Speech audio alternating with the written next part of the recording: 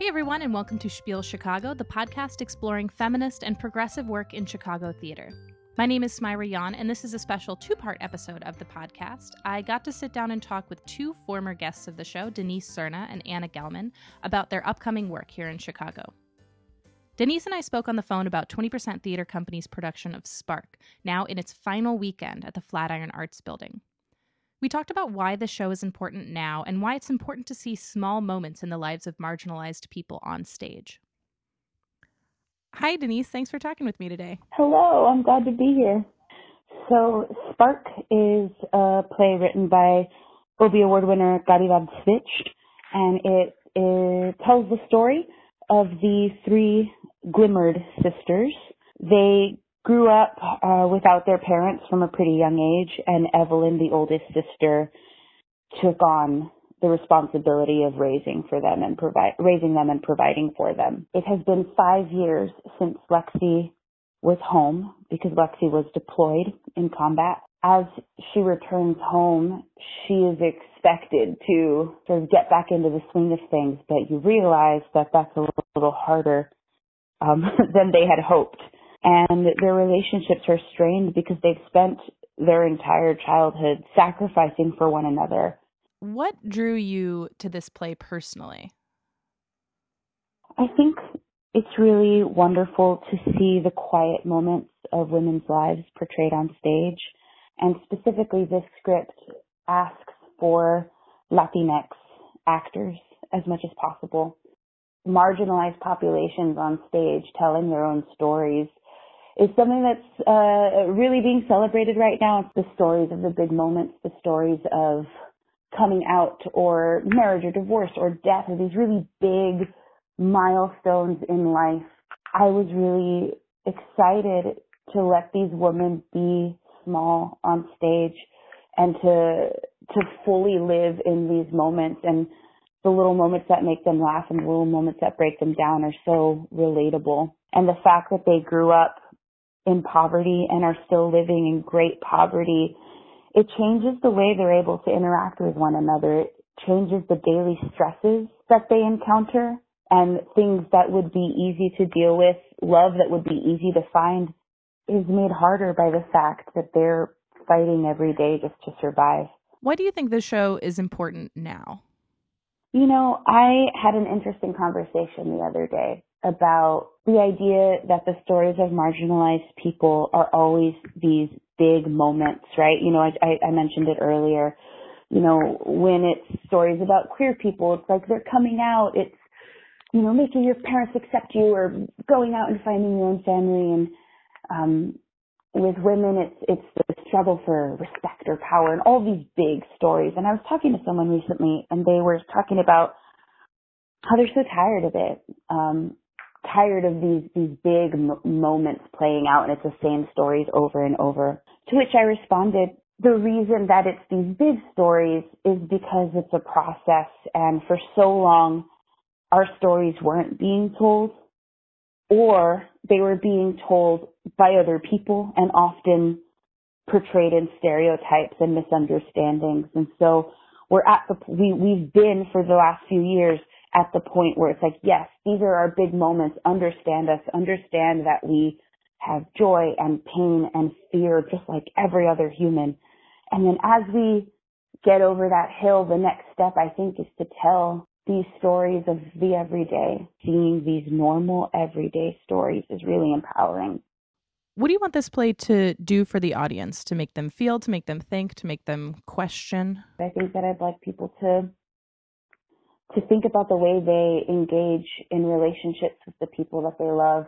Maybe after you've seen the show, go through the next few days of your life and clock when you're asking them to carry your emotional weight for you. I think that the world is changing, and people are waking up to the ways that different gender identities are expected to move through the world and expected to perform their emotional life. And if this play helps people to think about that a little more and maybe strengthen the way they interact with one another, I think that would be a success.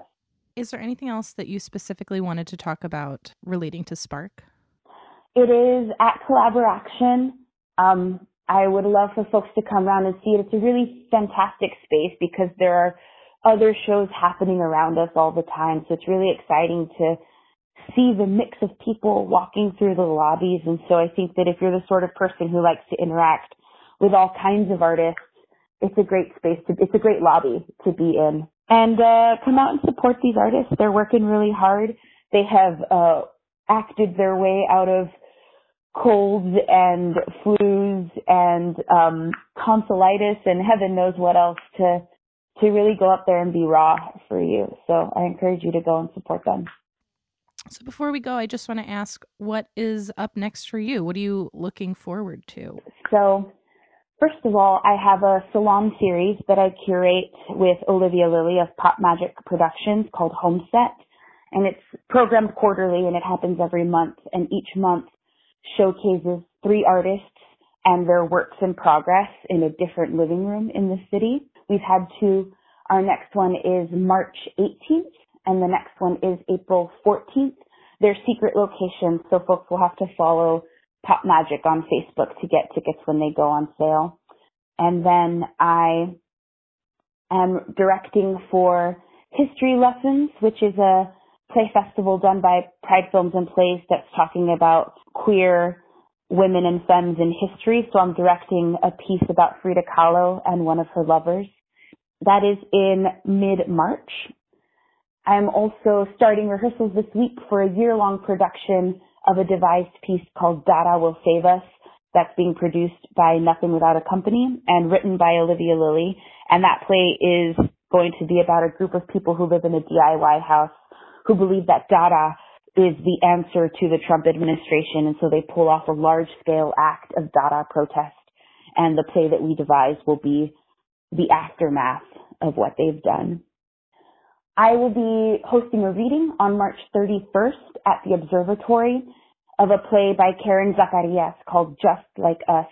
And it is a play that follows some high school girls through college, and they are all at various levels of documentation. And it's about the way that they interact with the world and their education and one another. And we're hoping to partner with local nonprofits that support people who are known as dreamers, people who benefit from DACA. And hopefully we'll be able to raise awareness and raise funds for their legal actions as our government tries to mess with their future. So that's something I'm really excited about. It'll be free of charge, and it'll be to raise awareness for this cause and for the organizations that are supporting these young people. That sounds incredible. That's so much really interesting stuff coming up. Yeah, I'm really excited. It's a good year, 2018. Dip it in glitter. Let's go. That's awesome. Denise, thank you so much for talking with me. This has been great. Yeah, thank you so much. I really appreciate it.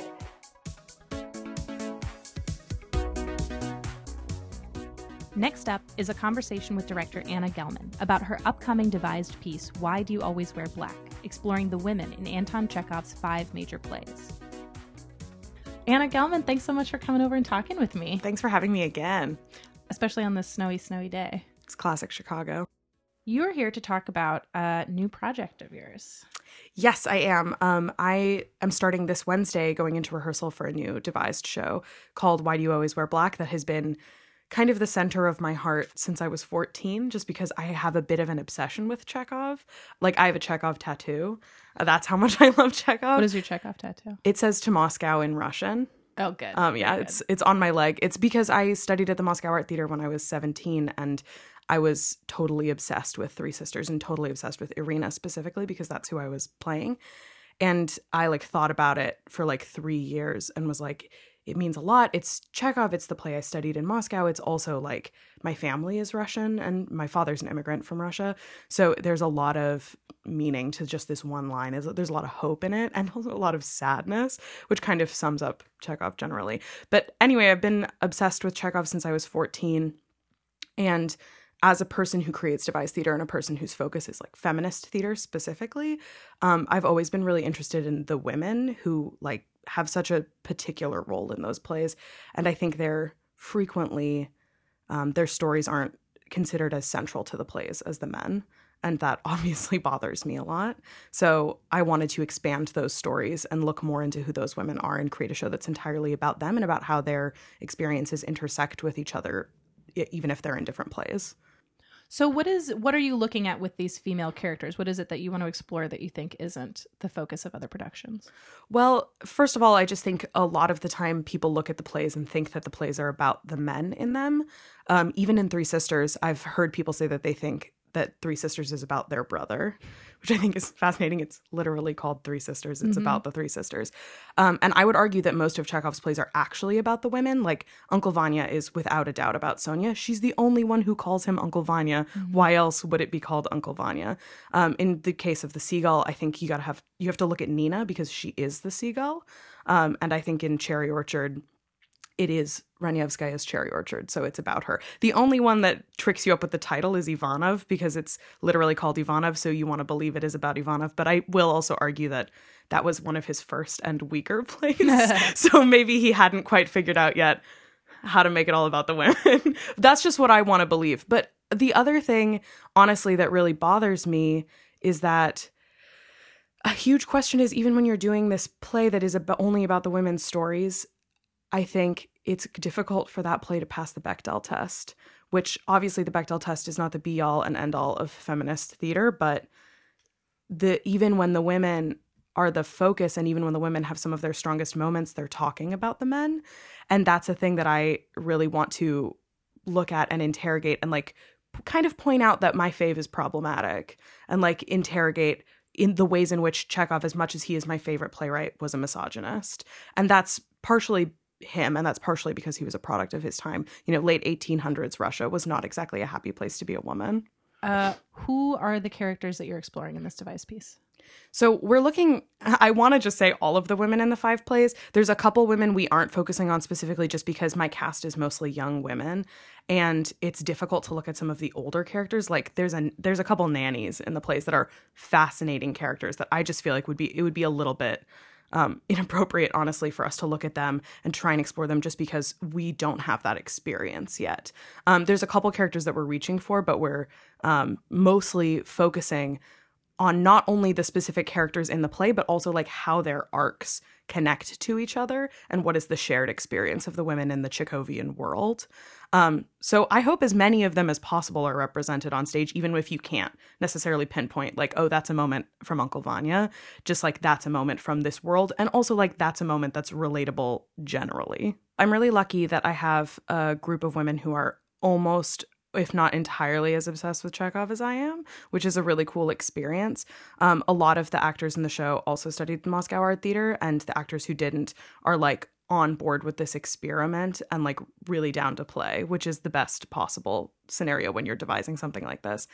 So far, we've had some informal meetings. We actually have one today, where we just get together in my apartment and like drink tea and talk about the plays and talk about the things that bother us and the things that are so strange and the things that we like want to dig into and explore. Does your obsession with Chekhov, it obviously colors the way that you see other shows. Do you think it helps you enjoy them more or get more out of them? Or are you like super critical and analytic of other productions of Chekhov's work that you see? Oh, I am definitely a snob about Chekhov plays. And I think this also has to do with like how I grew up in a household with an immigrant parent. My father translates Chekhov plays. So I have a little bit of a bias when it comes to translations generally. I think some of the more modern adaptations of Chekhov plays are like getting into English, are getting way closer to how Russians read Chekhov. But generally, I think I have a bit of a problem with how Americans consider Chekhov generally. There have been a couple American productions of Chekhov plays I've really liked, but I think across the board, a lot of Americans read the plays as incredibly depressing. And he self-labeled 2 of them as comedies. And then one of them is a drama and one of them is scenes from countryside life. I have no idea what that means genre-wise.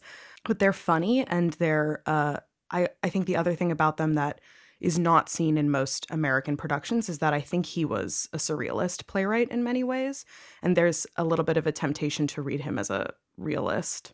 But, if they were realistic plays, I feel like the sisters would just buy a ticket to Moscow instead of just talk about it.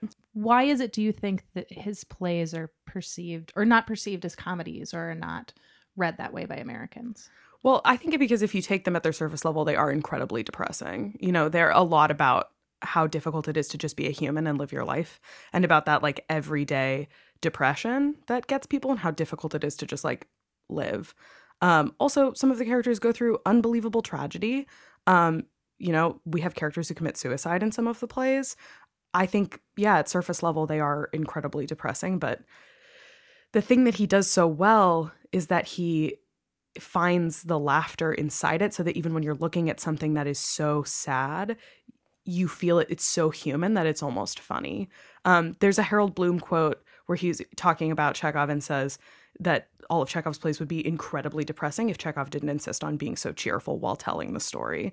And I think that's really accurate. Cool. You say there are a few other people who studied at the Moscow Art Theater. What did you get from that place that is different than what you learned in the United States? Well, first of all, there's like this extreme dedication to spending all of your time with one play. And they're very particular about it being Chekhov, at least when Americans study there, because Chekhov he wasn't technically a founder of the Moscow Art Theater, but the seagull was their first production. And the emblem of the Moscow Art Theater is the seagull from his play. That's on the building, and it's on all the graves of the founders and the original actors. And even I think contemporary actors now get the seagull on their grave when they pass away.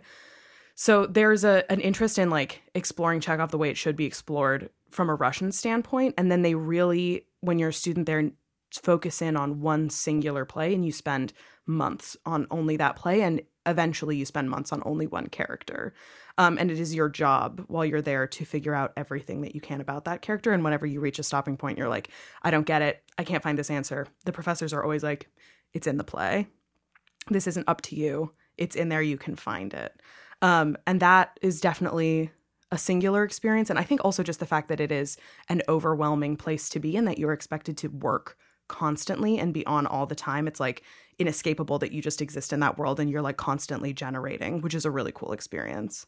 Do you think that's an experience related to being a student there, or is that something having to do with Russian theater in general? It's definitely something having to do with Russian theater. That's why their school is the way that it is. I mean, what's so different about Russian theater than American theater, which is like both a good thing and a bad thing, is that it's state funded, all of it.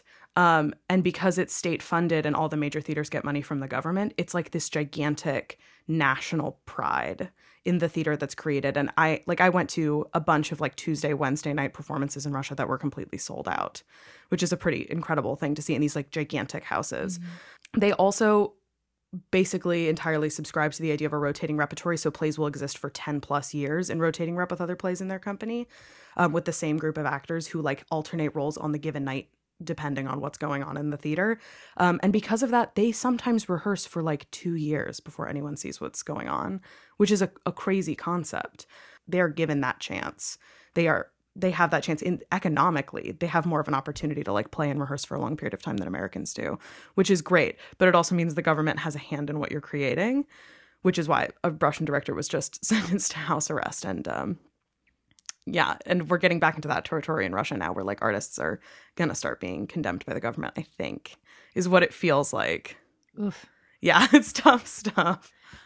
So a lot of what you talked about, the sort of playing around with material until you find something evocative or heartbreaking, is something I recognize from like American devised theater. Are there things that are different from what we might think of as devised work here in the States?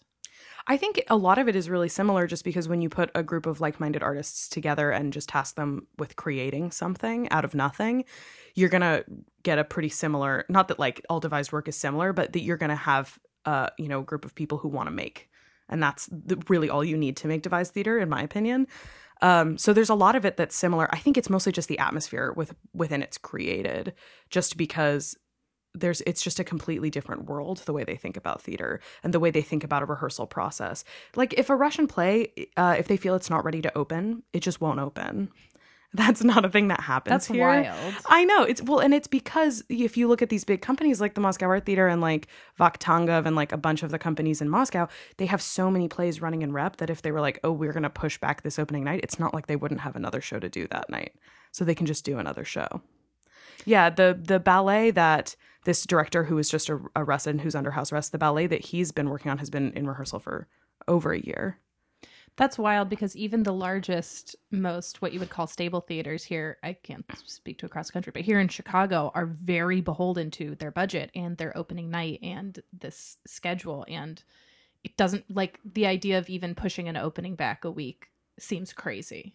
And I mean, if they did that in Russia, it would probably be a scandal. But that being said, I think they generally don't set an opening night until they feel like they're ready. They just keep rehearsing until they feel like an audience can be there. And then generally keep rehearsing once an audience has seen it, at least for a little while. The thing, I mean, that's like the huge benefit to the way that their economy works with the arts, is that they get to have a staff of actors essentially whose entire job it is to like create and play, and they get a salary for it, like a regular salary, because the government funds so much of what's going on. It makes you feel like, why does nonprofit theater in the United States work the way that it does if we have this option? But then you also have to remember that it does mean that the government has a ton of control, and has they have a lot of leverage with theater companies, which is like, is that a good thing? Yeah. Yeah. Because then, like, how does theater criticize the government? Right. It's a tightrope. Yeah, definitely. Well, one more question about Russia is, are there specific things that you're bringing into this process from your experience there? I think the main thing, and I think I take this with me no matter what I'm working on, even if it's not devised, even if it's not Chekhov, is the attitude of play. I'm really interested in, and the attitude of like, you can find the answer in the text. The text, the story, the moment, what's happening tells you how to solve the problem of what you're facing on stage. Even if you have to dig and analyze and like fudge it, like it's in there, the answer's in there. And I think I do that with everything that I work on. Besides that, I always love to bring the movement styles and things that I learned in Russia is like a thing that will always stick with me. And I like will never forget my movement professor in Russia telling me to be like, they love the idea that you're light on your feet and that no matter what, you're graceful, which I think is a really fascinating idea, that like no matter what's happening on stage, it's graceful. And I definitely don't always stick with that, but it's a thing that I like to remember. So you've had a few meetings. What are some things that are new to you that are being discussed that your actors have brought to you? As someone obsessed with Chekhov, is there anything like, are there any new ideas that you're discovering in this process? There are definitely new ideas. There are things that the actors and that my associate director, Julia, come up with that I would never contemplate, just because we each have such an interesting connection to different characters in different plays, which is really fun because like if an actor feels a specific way about Sonia and Uncle Vanya because they feel so connected, that they're going to have a lot more insight into what's going on with Sonia than I am, as a director. So there's been some new things that I like never would have imagined that we've come up with already. One of my actors wrote an incredible announcement to go at the top of the show that's like a safety announcement for an airline, but is like a safety announcement for getting yourself into the world of Chekhov and for being a woman in a Chekhov play specifically. That's incredible. And she wrote that based on the idea of like, I think the homework assignment we gave her was to explore what it's like to love someone or try to save someone who like doesn't want to acknowledge your existence, which is a pretty big theme among the women in Chekhov's plays. And that's kind of like where she was like this safety announcement, which is incredible. That's really awesome. Funny. Yeah. Did you go in with specific ideas of things that you wanted this show to say about Chekhov's women, and has that changed at all? So I think when I first came up with the idea for the show with one of my best friends in college, when I was a junior in college, it was entirely about, wow, wouldn't it be fun if we just got to spend a couple months doing nothing but Chekhov and like doing exactly what we want to do with Chekhov. So it started in a pretty shallow place, but like an enthusiastic place, which I think is what I think that's what matters. As I've started it this time around, a huge thing I've discovered is, I don't want to defend him at all.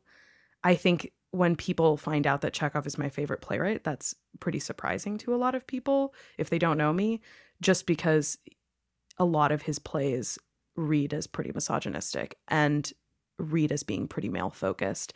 And there's no interest in really like delving into diversity in a lot of his plays if you read them at a surface level. But I don't want to defend him and be like, no, this is why Chekhov's great. This is why we love Chekhov. I want to I think more and more as time goes on, I think I want to point out all the things that are problematic about it.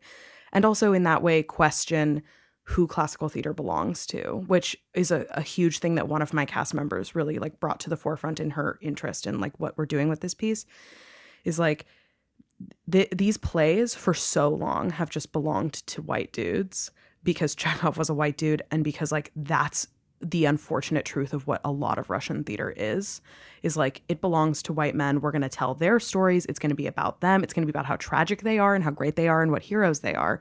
And I really want to question every single part of that and question who these plays really belong to, and also point out all the incredible things he wrote for women and all of the stuff he didn't write for women. And I want to find a way to tell the stories he didn't write while like staying true to the heart of what his plays are. That's great. One last question about this. What do you want for people who are not, someone who's never seen a Chekhov play and doesn't know anything about him or his work? What do you want that person to get out of this show? So obviously, like a person who's read all of Chekhov's plays is going to have a crazy experience with the show just because I feel like it's going to feel like inside joke after inside joke. But obviously the goal is that anyone who walks into the audience has a good experience and has an emotional experience with it, which I think is incredibly doable because as much as this play is going to be about the women specifically in these plays, I think it's also about the experience of being a woman across the board and also the experience of being a human. You know, some of the things we're exploring are unrequited love, which across the board is pretty universal. We're also exploring, you know, what it's like when you have a dream and you achieve that dream and that dream is in no way what you wanted it to be. What your life is like when it doesn't turn out the way you thought it was and you realize you're older than you thought you were and your life feels pretty set in its place. That's a huge thing to explore. And also just like dream and fantasy and feeling like you don't belong and trying to belong and all of that is present in these plays and will be present in Why Do You Always Wear Black? So it's my hope that people who see the show, whether they've read Chekhov or not, feel like they are seen in some way by it, no matter what their experience with the playwright is specifically. I'm just really excited about it. It feels like the biggest treat in the world to work with the people I'm working with who I love and admire and to like work for my company, which is incredible, and to be able to do devised theater that kind of focuses on a playwright that I'm so obsessed with, but also gets to like break some boundaries. Why Do You Always Wear Black opens on March 21st at the Greenhouse Theater Center. If you want to find more information, then you should check out organictheater.org or Organic Theater's Instagram, Twitter, or Facebook. Awesome. Anna, thanks so much for coming over. This was really fun. Thanks for having me back. Thanks again to Anna and Denise for chatting with me. If you'd like to see Spark, produced by 20% Theater Company, it is in its final weekend at the Flatiron Arts Building. We'll have a ticket link on the show page. We'll also have links to tickets and info for Why Do You Always Wear Black, produced by Organic Theater Company. As always, if you have any questions, comments, or rants, you can email us at Spiel Chicago, that's SPIEL Chicago @gmail.com, or find us on Twitter or Facebook. That's all for now. Thanks for listening, and I'll see you at the theater.